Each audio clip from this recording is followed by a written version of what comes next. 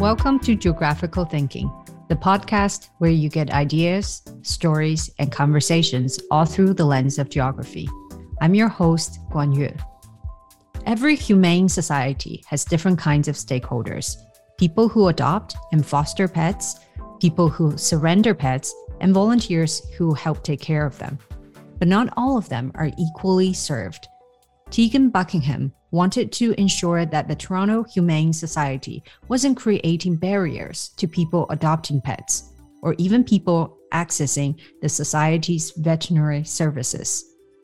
Tegan has a degree in spatial analysis and is the Director of Integrated Marketing and Development at the Toronto Humane Society.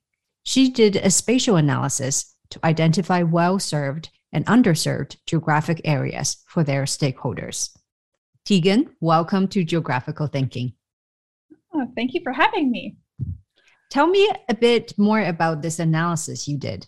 So back in 2020, Toronto Humane Society, like many other organizations, wanted to assess our stakeholder groups to make sure that we were serving and accessing the people that needed us most, or that we were trying to reach with our services. This all came and sort of was erupted out of the murder of George Floyd in the US. And we wanted to examine to make sure that we were reaching the people who might not otherwise have access to the services from other organizations. So we wanted to make sure that we weren't perpetuating any systemic barriers and things along those lines. So the first step in what our commitment was to our stakeholders was to assess the groups that were using our services and accessing our public veterinary services, adopting, that sort of thing. Is there a specific stakeholder group that you looked into for this analysis? Yes. So there's a broad range of stakeholder groups, and we did do some narrowing down.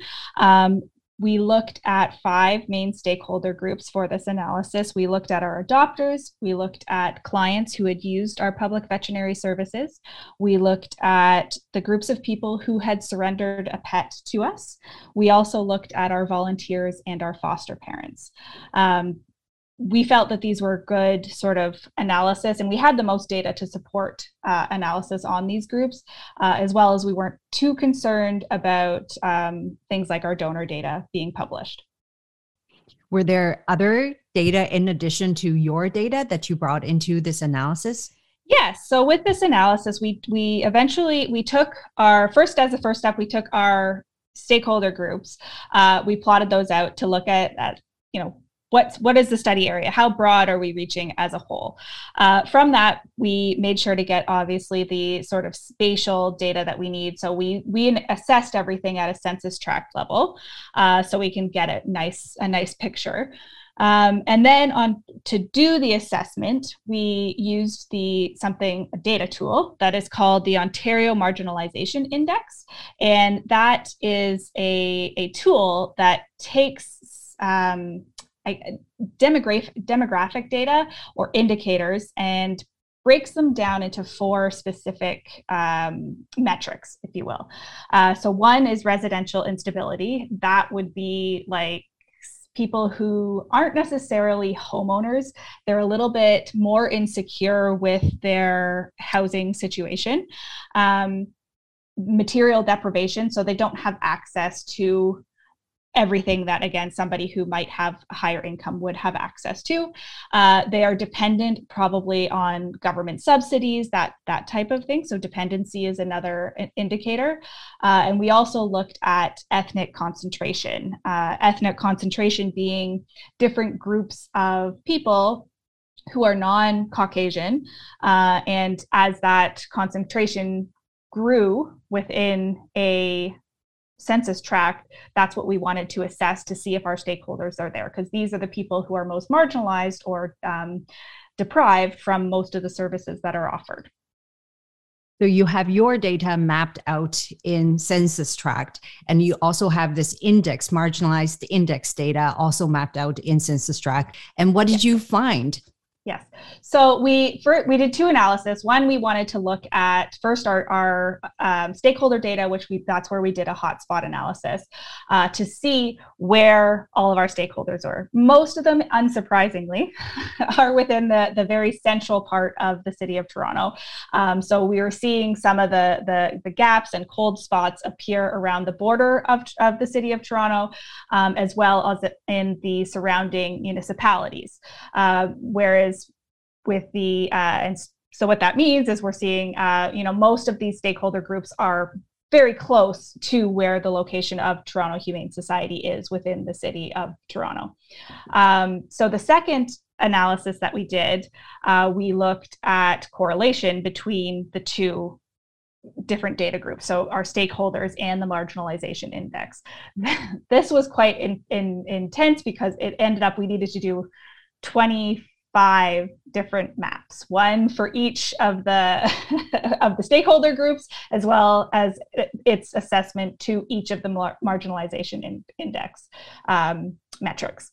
Wow, that's a quite intense exercise. So first question for your first part of analysis, the hotspot analysis, do you see any kind of correlation of adopter groups with public transit lines, or they're pretty widespread, evenly spread in the GTA, Greater Toronto area? It was pretty even. It's hard because of the size of our study area, because we did the entire Greater Toronto area and it's not so limited down to the city of Toronto. It's hard to really assess that transit, but I would imagine it is. Just like distance is a barrier to some people, I think transit would be too, access to a car, all of that. One of the interesting results was for our PVS, so our public veterinary service clients, it was one of the only stakeholder groups that we didn't see a cold spot form over top of Durham region, which is to the east of the city of Toronto. And we feel that was because we are actually servicing that area, maybe not as highly as we are as the downtown core, but we were servicing Durham region at a higher level than the other surrounding municipalities. That was, again, sort of interesting, and there's no hotspot there, likely because of some of the barriers that we discussed, whether it's transit, whether it's distance, just sheer access to our facility because we only have the one location. But there's also other organizations that are within the surrounding areas of Toronto Humane Society too. So other service or other organizations could be offering services to these groups as well.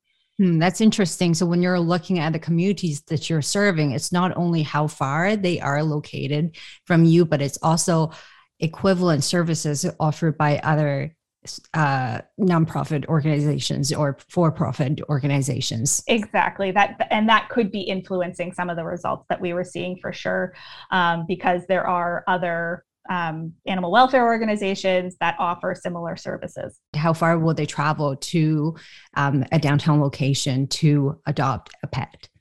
We've had people come from quite far. So we've had people, I have vivid memories of people adopting who have come all the way from Peterborough, which is, I think, 2 hours outside of the city, the downtown core of Toronto. People come from a far realm to adopt. One interesting bit, again, this isn't in the paper, but a lot of adopters like to go to events. So we were seeing people that, for instance, lived in Mississauga, but if we had an event that was held in Pickering, these people would be driving from Mississauga to come to Pickering to adopt, when it would have been much easier for them, or closer, to adopt from our main location. So it is interesting to see where people are willing to go and how to get there. For that, there may have been a barrier. They didn't want to go down into the main city too, right? Going from Mississauga, which is on the west end of the city, to Pickering on the east end, you can avoid the city center completely if you would like to. So there may have been some barriers there when it comes to that sort of thing too. The second piece of your analysis, when you combine the demographics information of, at the census tract level with your data, with Toronto Humane Society's data, what are some of the findings that surprised you? Probably the most surprising thing was seeing how our adopters' results. I think we saw a high number of our adopters were considered to be residentially unstable. So that meant that they do not have housing security. We dove into this a little bit because we wanted to see what might be going on there because it was unexpected. But what we assume and our thinking is the reason for that is within the city of Toronto, there is a high rate of people who are renting. They're not homeowners. The other piece is adopters are relatively young. There's not, so like millennials and things are adopting before having children, and at most millennials can't afford to buy a house, especially within the city of Toronto. So I think there was a lot that sort of went into that result, which we found very interesting. And it's not that these people are necessarily on the brink of becoming homeless, but they are what would be considered residentially unstable because they do not own their home. Mm-hmm. And what does that information, in combination with your hotspot analysis, with the new knowledge, what do you think the society will do differently?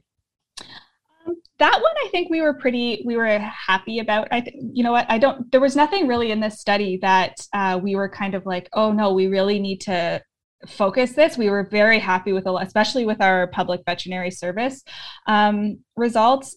I think if anything, it would encourage us to continue this analysis and do this again with data that we now take from 2020 and to 2025 and reassess and see if there's change.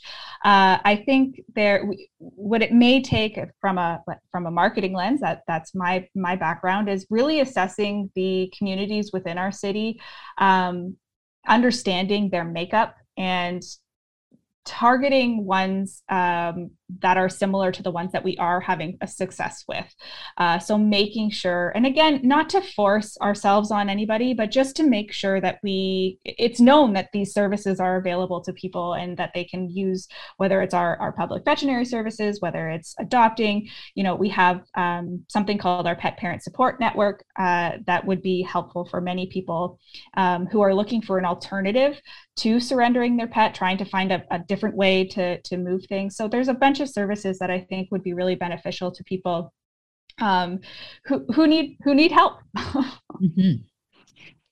In your report, you said that animal welfare organizations can improve program effectiveness by adding data analytics skills. And I think that's what you just told me, to the more traditional skills associated with this sector. What do you mean by that? Is this one of the first kind of spatial analysis that you know of in your sector? And how do you see more programs need to pick up this data analytics skills, and especially spatial data analytics skills? Yes. Well, inherently, when it comes to people or pets, there's a spatial aspect because we move, we live places, like there is a spatial piece to our being. And I think there is a huge opportunity.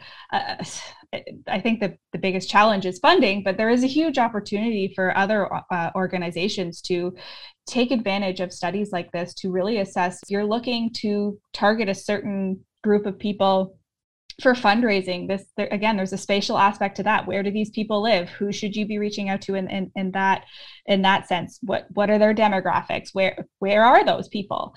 There are so many different spatial questions that you can ask and answer using tools like GIS. Mm-hmm. That is really neat. I know this is not the first analysis you've done, spatial analysis, and I heard you used to map feral cats in the city. Tell me more about that. Yes. So again, a spatial problem that I suggested to my team of, hey, we can do an analysis for this using GIS. So there hadn't been a proper estimation on how many feral cats or community cats existed within the city of Toronto for quite some time. And numbers going around were, there's over 100,000 feral cats within the city, and people, our staff and our leadership were kind of like, where are these cats? If there's 100,000 of them, they should be a little bit more visible than they are. In some communities, you see them a little bit more frequently, but in others, they're non-existent. So we took, given that, again, these cats come from a space, there's a location aspect to them.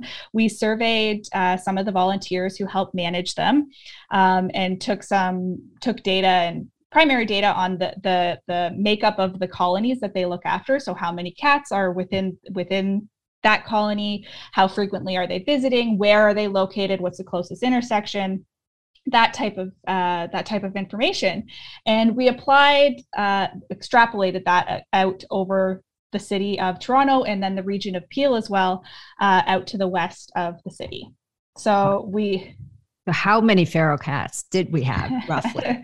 So we estimated that, given all of those different data pieces, we were estimating somewhere around 17,000 within the city of Toronto, which is a far cry from the 100,000 that was out there before. But that was sort of, again, we took, using census tract data, we applied the model that sort of estimated of, hey, we know these colonies are in this type of area. If we apply that across the board, we ended up with somewhere in the nature of 17,000. Wow. What action did this piece of analysis lead to?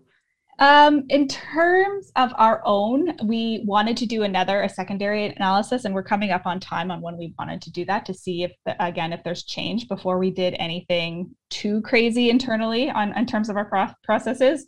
The pandemic hit, which has also prevented a little bit of that. And then this other study that we were just talking about took priority.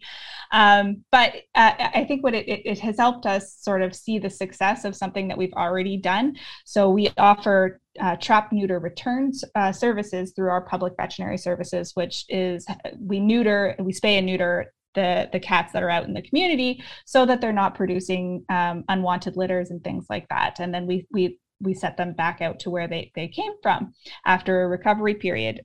So what this told us is that, if a few years back the estimates were 100,000, populations are going down. We were seeing stray intakes, so animals that were coming in off the streets, that those were getting less and less. So that was also good news. We wanted to do an additional study before we made any operational changes.